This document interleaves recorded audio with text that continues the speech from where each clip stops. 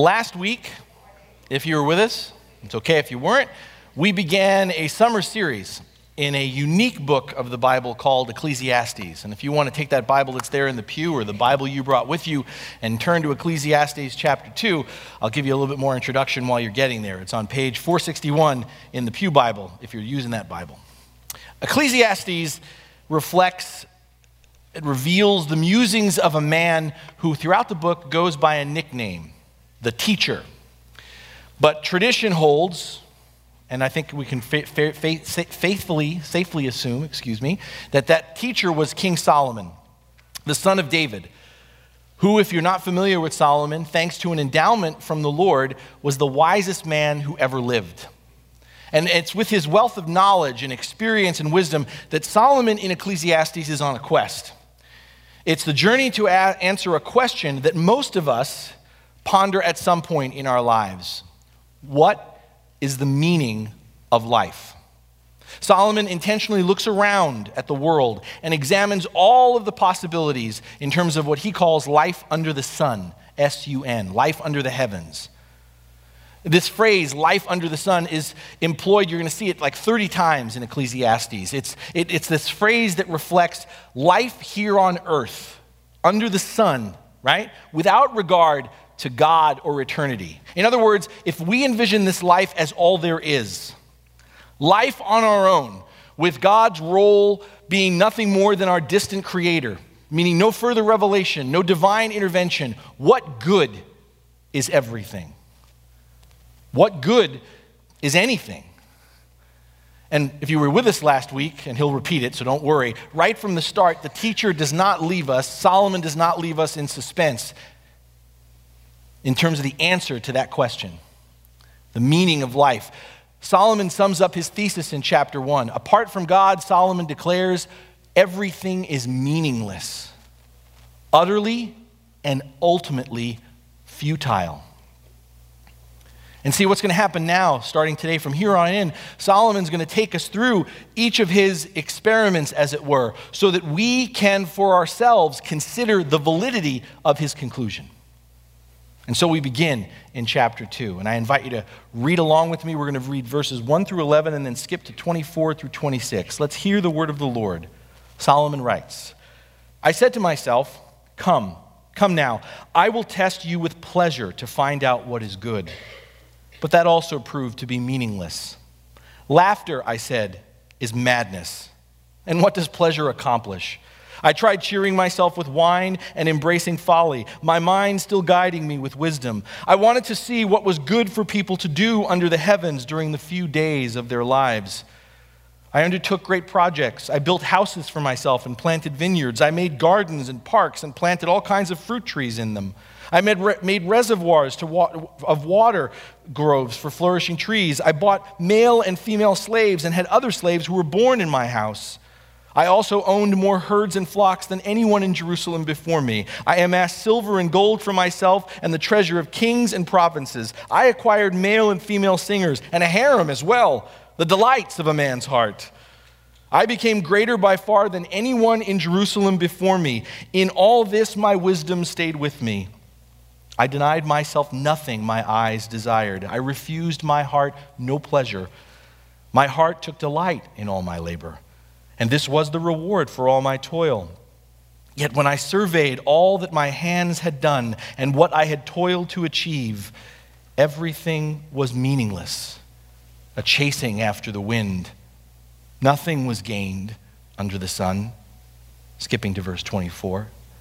A person can do no better than to eat and drink and find satisfaction in their own toil. This too, I see, is from the hand of God. For without him, who can eat or find enjoyment?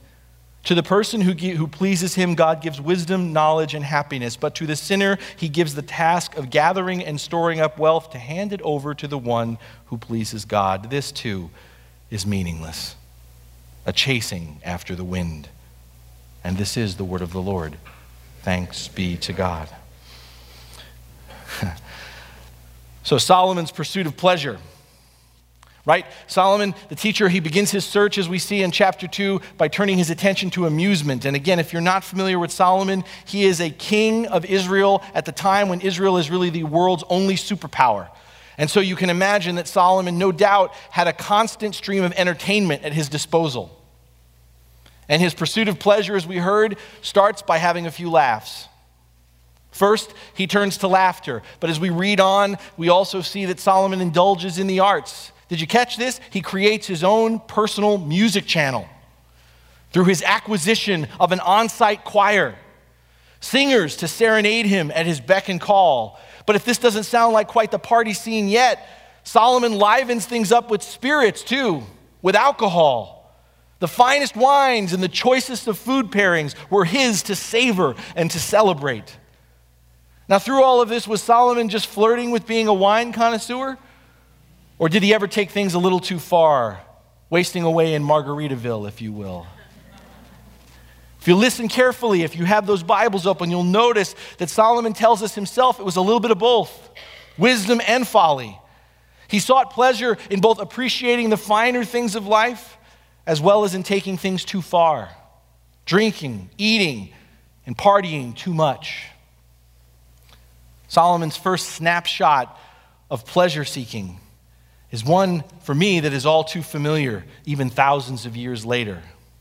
It's a scene that many of us have participated in, or at least witnessed going on around us within our own social circles. Food and drink, sometimes a little too much drink, and an overabundance of food. A day or night out painting the town, joking around and socializing, having a good time on the surface, entertainment by association, but not much substance in conversations or relationships beyond that. If it feels good, do it is not a new mantra. It's an ancient one. Many a generation has sought to eat, drink, and be merry as the solution to finding meaning and happiness in life. And Solomon denies himself nothing in his effort to not take life so seriously, to forget his troubles and leave his worries behind. But Solomon, again, if we were paying attention like everybody else, had his morning after. He confesses the madness of trying to drown our sorrows, of laughing away the tears. Sooner or later, the trauma, the tragedy of this world finds us. Nothing can take away the pain of the emptiness of life in the face of death. And yet Solomon presses on. His exploration of pleasure shifts gears as he pursues satisfaction in public works, in undertaking great building projects. In the book of 1 Kings and 2 Chronicles, they record how Solomon devoted himself to the best of architecture, agriculture, and engineering. Spectacular construction programs, a royal palace that he lived in some 13 years in the making, and when it was done, it was even bigger than the temple. New cities built by Solomon, designed to store his many provisions and resettle his people. Elaborate shaded forests and reservoirs to gather precious rainwater in the hot desert. Extravagant landscaping, lush vineyards and fruit trees, as well as beautiful gardens. It's almost as though, the way Solomon describes it, it's almost as though Solomon is literally trying to create a new Garden of Eden, his own little slice of paradise in the world. When he isn't constructing new homes, cities, parks, and gardens, Solomon tells us he's building his investment portfolio. He accumulates more flocks and herds than anyone before him in Jerusalem. Along with livestock, Solomon tells us he purchases male and female slaves. So many, in fact, he eventually stops buying them and breeds them instead. With all of these servants at his disposal, Solomon is waited on hand and foot. He never has to lift a finger. He never has to get his hands dirty. Solomon, you see, is able to test wealth on a level to which even Donald Trump would envy. He had such an ongoing stream of tribute from kings and taxes from all the lands he ruled over that the Bible tells us Solomon was swimming in gold. He climbed golden steps in order to reach his golden throne, from which he ate from golden plates and drank from golden vessels. The scriptures say Solomon was so rich, he made silver as common in Jerusalem as stone. He amassed so much money and resources, Solomon could kick back all day long and sip drinks by the pool. But that's not all. You saw it. Don't blush. But Solomon also tells us he had all the sex he could get to. Solomon brags of his harem, of having the delight of a man's heart. And that little phrase that you'll see there in your Bible, the delight of a man's heart, that seems like an innocuous little phrase, right? But coming on the heels of bragging about his harem, that little phrase in Hebrew is a euphemism to describe sexual pleasure. And we learn elsewhere in the Bible, Solomon had more than his share of 50 Shades of Grey. Every culture and every time has its own high-profile playboys. But with 700 wives and 300 concubines of various nationalities and backgrounds, Solomon operated on an entirely different plane of sensual pleasure than we can imagine. No limits, no controls. That's what Solomon had in his pursuit of pleasure. Anything he saw and wanted, he had the absolute freedom to take and consume.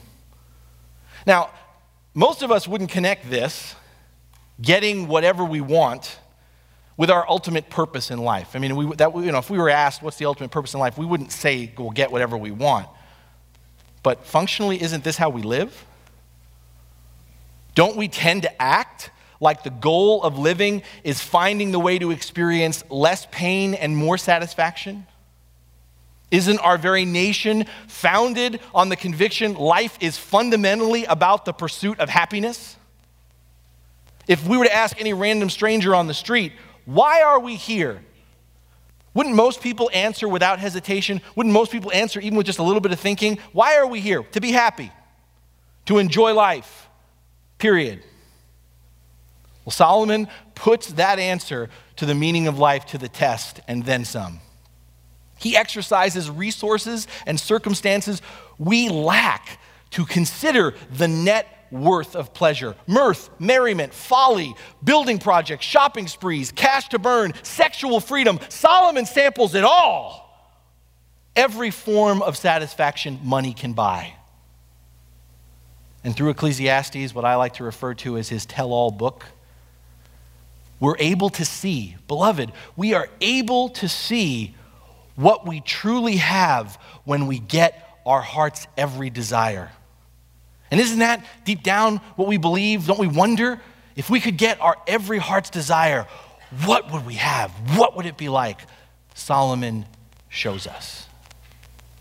And what do we learn? What do we learn from Solomon's escapades? The first thing I think we learned this morning from what we've read is pleasure is pleasurable. Pleasure is pleasurable. I need you to be clear about something. Solomon tells us openly, in what we just read, openly, his heart took delight from all his various pursuits. In all of his wild and crazy recreational activities, don't miss this, Solomon found pleasure. This first observation may seem obvious, but it's a significant one, because I think it's a reality check to a church that often engages the world from a false premise. We who are Christians often condescendingly perceive those who do not share our faith, those who like to party hard, those who indulge their appetites to excess, those who bask in their wealth or boast about their sexual conquests. We tend to condescendingly perceive that deep down those people are really miserable and discontented. Now, while sometimes such people are, we're wrong in assuming everyone who engages in all the diversions the world has to offer is unhappy. They are not. They are having a good time. Solomon, through his experience, affirms pleasure is pleasurable. Verse 24 that we read is going to be like a theme that gets a refrain repeated by Solomon throughout the book. A person can do nothing better than to eat and drink and find satisfaction in their own toil. Solomon, in other words, counsels us to seize the day and enjoy life's simple rewards. This is important because contrary to how we often present it, Christianity is not about happiness by subtraction, constantly denying oneself life's pleasures. Many of us have been taught or believed that when we came to follow Christ. Well, that means no more fun, no more pleasure. Got to let all that go because this is serious business. And I don't want to deny that there need to be changes in our life for following Christ, but we don't want to throw out the baby with the bathwater. Solomon doesn't do that. Our God is not a somber cosmic killjoy. No, our Father created the world good. And in fact, he commanded us to enjoy his creation. The key, you see, Solomon tells us that pleasure is pleasurable, but the key is to recognize pleasure, happiness are not the product of our longing, our desire, our effort. Our capacity to enjoy life comes from God's hand. Quite surprisingly, against the grain of a prosperity gospel, Solomon encourages us to enjoy what we have each day, but not to expect or presume it is ours forever, ours to control or to own. In other words, there are no guarantees every day will be the best day ever, or that even each day will necessarily be a good day. The experience of pleasure, in other words, is a gift of grace like everything else. And gifts are not divine obligations of instant gratification. The only guarantee we have is our salvation in Christ. Everything else is just gravy. And this leads to the second observation we ought to pick up from Solomon here. Pleasure is pleasurable, but when we confuse the pleasures of creation with the joy of a relationship with the Creator, we turn the very blessings God gives us into curses that wear us down. Did you notice how Solomon uses the word toil, work, to describe his experiences with pleasure? I find that odd, don't you? I mean, Solomon literally becomes the man who has everything. I mean, fame, fortune, glory. But at the end of it all, he's not happy. His pursuit of wine, women, and song has exhausted, has depleted him, rather than build him up and energize him. Why? Because as he alludes to here, and if you know his story, elsewhere the scriptures tell us, because all of his energy, all of his will, all of his ingenuity became constantly and restlessly focused on how he could achieve more pleasure. As the thrill always eventually had to be gone, he had to search for another diversion. And as that happened, Solomon gradually became consumed by his desires, a slave to his passions. Every high for Solomon needed to be higher than the last, bigger than the last. And eventually, he came to see pleasure could only take him so far. The laughter ends. The music only plays for so long. The things we make crumble. The wealth we acquire gets put into someone else's hands. Hence, Solomon writes, the pursuit of pleasure is nothing more than a chasing after of the wind. All our indulgences, whatever they might be, offer momentary relief, but no lasting satisfaction. Deep down, even if we haven't had the range of Solomon's experiences, deep down we know he's right. Don't we? We know he's right. We've all been there. I've been there. We finally get our heart's desire, and we're happy for a moment.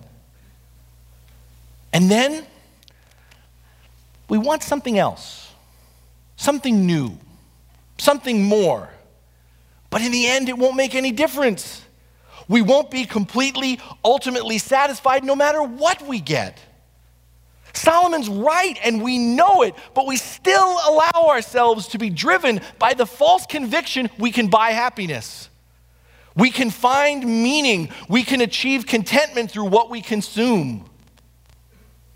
Beloved, the problem isn't any of the things or experiences themselves. Our fatal flaw, Solomon wants us to see, is the significance we place in all our pleasures. We look to them for a worth they do not possess, for a value they cannot hold. All of the true pleasures of creation were given by God for us to enjoy as a means of worship, of being in relationship with Him. When we worship the gifts rather than the giver, we are practicing idolatry. And I told you that this experience of going through Ecclesiastes is in some sense about confronting our idols, really coming to understand what idolatry is. And that leads us to the final observation we can make today from Solomon's study. And it's about idolatry. Idolatry, according to Solomon, isn't so much doing bad things as it is making good things into ultimate things. I want to repeat that again because it's so important. Idolatry isn't so much doing bad things as it is making good things into ultimate things. We really need to sit here for a second. Because contrary, again, oftentimes from a condescending attitude to our kids who've fallen away from the faith or family members or complete strangers, the real problem in our lives or in the lives of others, the real problem isn't sleeping around. It isn't drinking too much. It isn't shopping until you drop. That's not the real problem. These are just the symptoms. The real problem, the sin, is looking to our physical relationships to give our lives meaning. Thinking that all that sex is somehow going to satisfy you beyond the moment. It's relying on alcohol to make us feel good about and comfortable with ourselves. It's believing that what we have, that what we wear, that what we purchase defines our identity. Beloved, the real problem is whenever we seek to find salvation in whatever we're indulging in apart from God. The real problem is because when that happens, our very desires, just like Solomon, consume us. We're not consuming them, they're consuming us. They're not passions we pursue, they're passions that we're slaves to. As we remain overwhelmed by anxiety, obsessiveness, envy, and resentment, as we find ourselves perpetually disoriented and insecure, you are a victim of idolatry. Idolatry is reigning in your life. You are being consumed by your desires. You are a slave to them when you find yourself always striving but never arriving. Always striving but never arriving. Beloved, seeking pleasure for pleasure's sake, for the sake of our own amusement, will ultimately leave us empty. Whenever we turn good things into ultimate things, whenever we look for the gifts and pleasures of this world to give us ultimate meaning, we will always be left wanting more and never satisfied. Lasting fulfillment. What Solomon is starting to point us to, and he'll get there by the end of this book, lasting fulfillment can only be discovered in living to please God. Lasting fulfillment can only be discovered in living to please God. How do we live to please God? We find our pleasure in the Lord through delighting in Him. Not following all the rules, through delighting in Him. We delight in our Father. We delight in Christ. We delight in the Holy Spirit when we reflect the triune God's joy for us in our joy toward others. In other words, life's pleasures are gifts of God's grace for which we need to give thanks, but life's pleasures, which are gifts of God's grace, are meant for us to experience contentment by giving them away, by serving and bringing joy to others. To hit this another way, in other words, life's meaning does not reside in receiving God's blessing. Life's meaning is not about receiving God's blessing. Life's meaning is found in sharing our blessings and opportunities for the enrichment of others. There is no more sure investment than living for the glory of Christ and His kingdom. Christ modeled to us this very life of giving everything for our sake. The pleasure born of taking what God gives and giving it for the sake of others, the pleasure born of that kind of pursuit yields a lasting return of joy and peace and fulfillment that cannot be measured, that cannot be taken away. And do you see, that's why, again, echoing Ecclesiastes, Jesus will tell us himself, Jesus will later, echoing Solomon, will say, to replace our of earthly treasure with a wholehearted devotion to building up heavenly treasure. Jesus will say, don't lay up for yourself treasures on earth where moth and rust destroy, where thieves break in and steal, but lay up for yourself treasures in heaven where neither moth or rust destroys, where thieves cannot break in and steal. For where your treasure is, there your heart will be also. Beloved, my friends, the heavenly treasure, the lasting return is not the stuff. It's not the experiences. The heavenly treasure, the lasting return is not the stuff. It's not the experiences we consume. The lasting treasure, the heavenly treasure is the relationship. First with God and then with each other. That's what lasts. That's what pays eternal dividends. That's what satisfies. And so this morning, taking these words from Solomon, I want us to continue sort of what I started last week. You're going to find this summer series is a time for reflection. For me, the summer is more than any other season, a time for sort of stepping back and taking stock. Maybe this is different for you, but if there's at any other time, if life slows down, it's going to be in the summer at some point. If I take a vacation, it's going to be during the summer. And so it's a time to step back and take stock. And this book, Solomon's Words, give us the opportunity to really step back and take stock. Last week, I asked you, if you were with us, from the first chapter, to simply take stock and reflect on whether you think Solomon's crazy or whether you think he's onto something here. I asked you to talk about what your answer is to the meaning of life. I provoked you even further. I gave you permission to eavesdrop on other people's conversations, to hear, what do you hear people talking about, directly or indirectly? What are they pointing to as the meaning of life? And I want to continue that sort of reflection by encouraging you to take an inventory based upon what Solomon has given us here, to take a personal inventory, to put some time aside and stop and ask yourself, based upon what Solomon has shared, where do you seek? Where do you find pleasure? Where do you seek? Where do you find pleasure in your life? And I want to encourage you to be specific. I want to really challenge you to be honest, to write it down. I envision you almost making a list of the places where you seek and find pleasure. And when you have that list, I want to suggest to you that then you can put all of those things that you write down in one of three categories. And that's where you'll start to reflect and to see. So you have that list, and as you take that inventory, the things you put down are going to fall, in my view, in one of three categories. The first is, in the midst of what you put down there, you are going to see some full-blown idols. You are going to see some full-blown idols.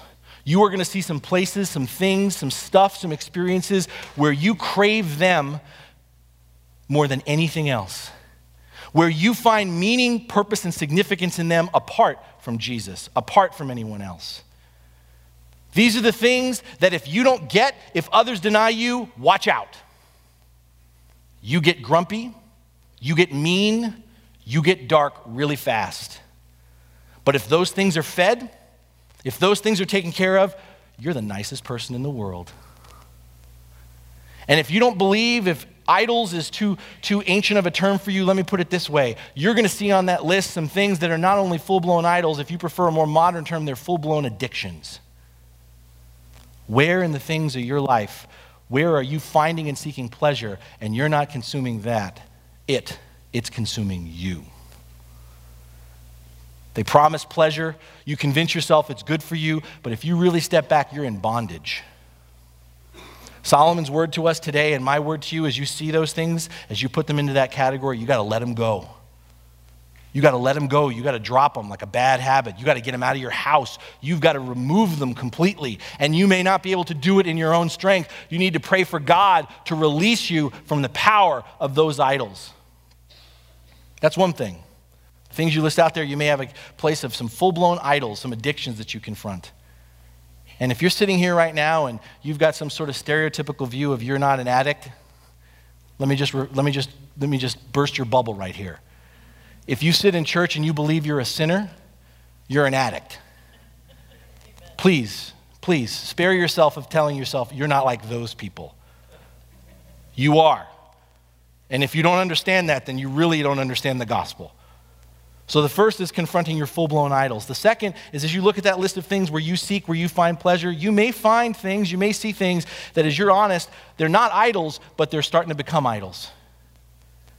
They're starting to be things that are less about God and more about the things, the stuff, the experiences themselves. They're things that God has given you to enjoy, that you want to associate with God, but honestly, if you really put it out there, you're seeking and falsely perceiving your fulfillment in the things, in the experiences, and less in God.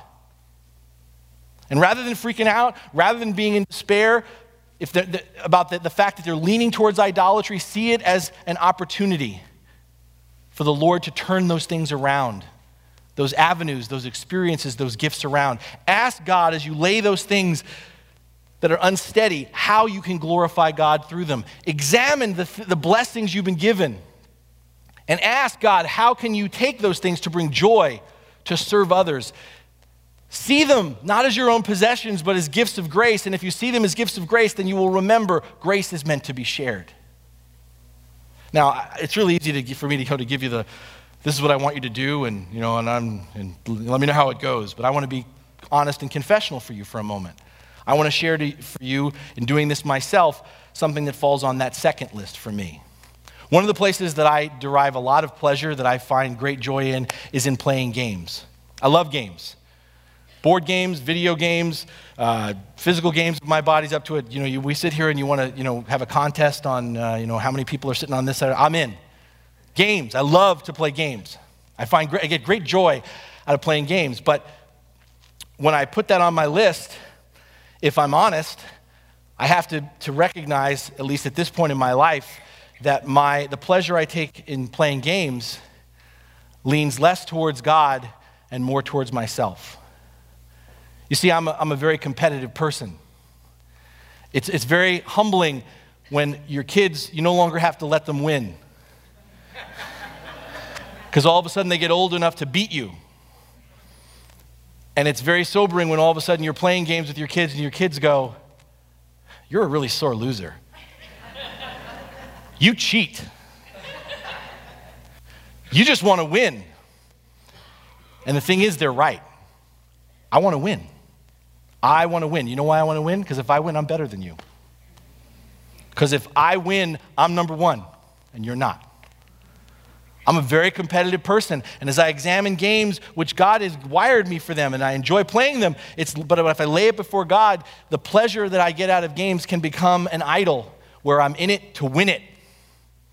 I'm in it for how it's going to make me feel better about myself. But when I lay that before God and say, "God, how can do I have to just abandon games? Do I just stop playing them? I have to just stay away?"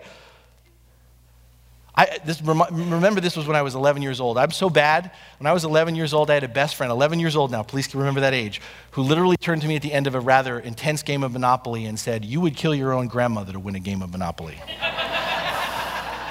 Now, I don't know if I'd go that far. And it's that impulse that I got to lay before God and go, "God, do I just not play games anymore? Is this an addiction for me?" Not everything is an addiction. No, but I need to lay it before God and let God allow me to let joy and pleasure come to Him through my playing of games. How do I do that? By remembering where that love of games comes from, what it's really about, where the real joy is. The lasting treasure is in the relationship. I love to play games because I love the relationships that get built.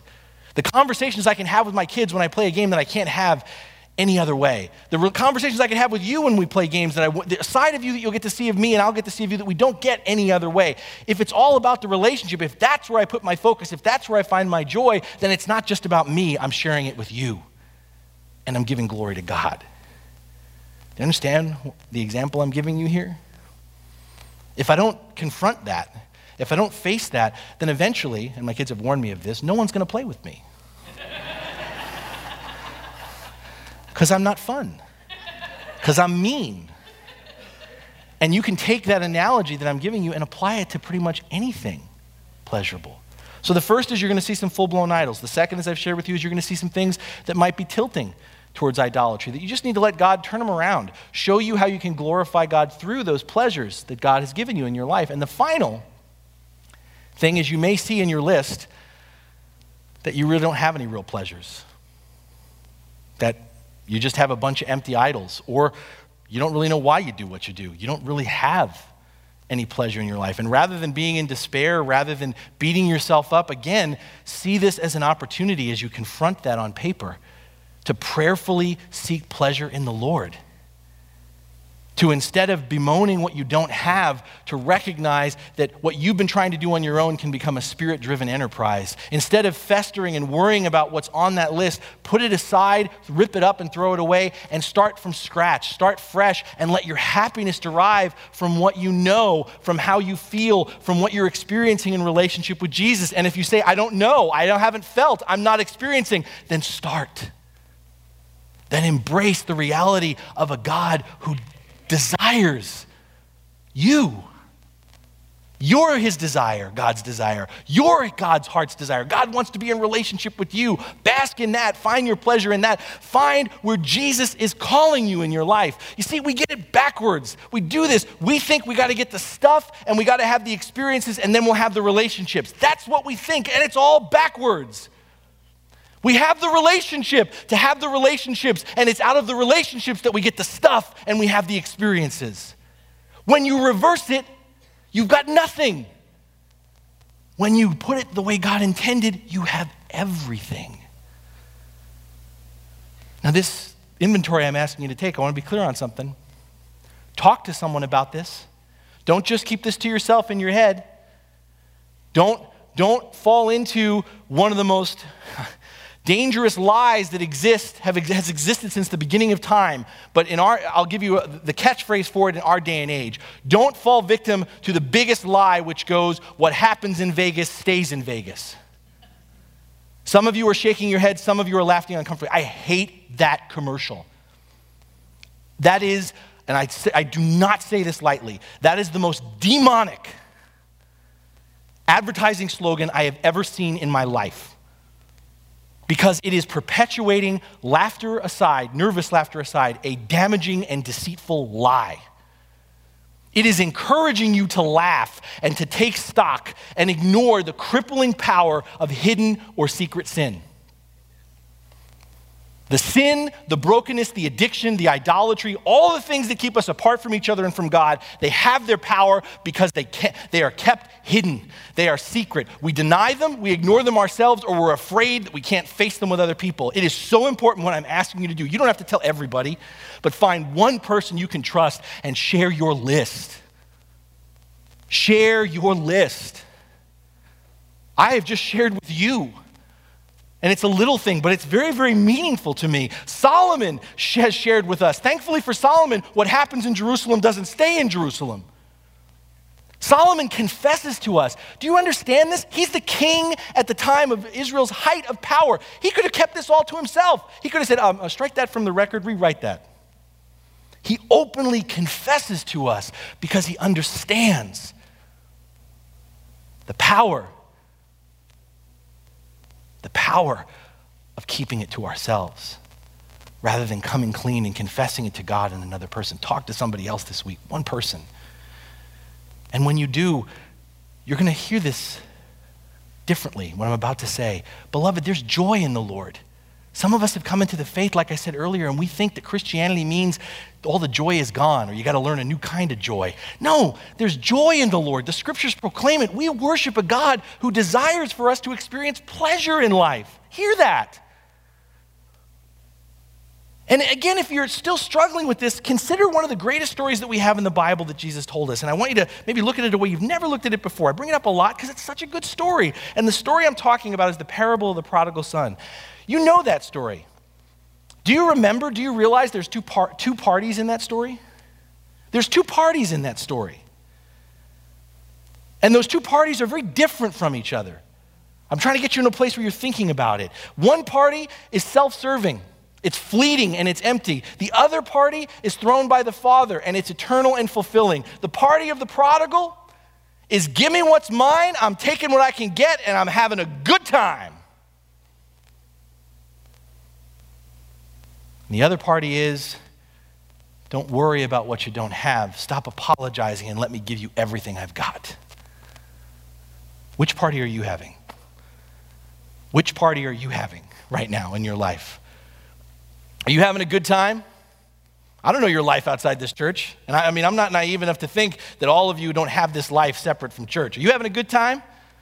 And it's fun, right? You're having a good time. You got a wide circle of strangers. You don't know who they are. Who cares? The more the merrier. Have fun. Are you having a good time? Are you having a good time with a wide circle of strangers, partying it up, living for the moment, and then having that kind of party that leads to being alone? Because when the money runs out, when the fun's all gone, so is everybody else. Are you having a good time with what you've got, blowing a hole in your pockets? You can get money fast enough, you can spend it. Anything you can do, you try. Any pleasure you can seek, but you always end up empty-handed because it always ends. Are you having a party where at the end of the day, it's all fun and games until you're living like an animal? You're not just acting like a pig, you're feeding them. You're eating what they eat. Or beloved, are you experiencing the eternal joy that transforms us? Do you even know what I'm talking about? Where the circle of relationship aren't strangers. The circle of relationship in your life gets bigger even as it gets closer. Where your family grows exponentially. Your family grows exponentially. Where when the times are tough, when you're empty-handed and you're down and out, that's when you discover who your friends are, who your family are, and you're shockingly, overwhelmingly surprised. Your family grows exponentially along with your joy, your security, your anticipation, because every moment just seems to get better and better, and you live in this perpetual state of the awareness of God's grace and blessing that as good as it is right now, you know the best is yet to come. Beloved, make sure you're attending the right party. Make sure you're attending the right party. My challenge to us today, my challenge, the Lord's challenge to us today through Solomon, through just this raw stuff, is this call for us, instead of being consumed by what we desire. Do you feel that? Instead of being consumed by what we desire as we try to please ourselves, let us find lasting contentment. Let us find peace for our souls in dying to ourselves and living to please, to glorify God. The lasting return, the heavenly treasure is in the relationships. If we embrace this and embrace each other, all the pleasure, all the joy that we seek will be added unto us. Amen.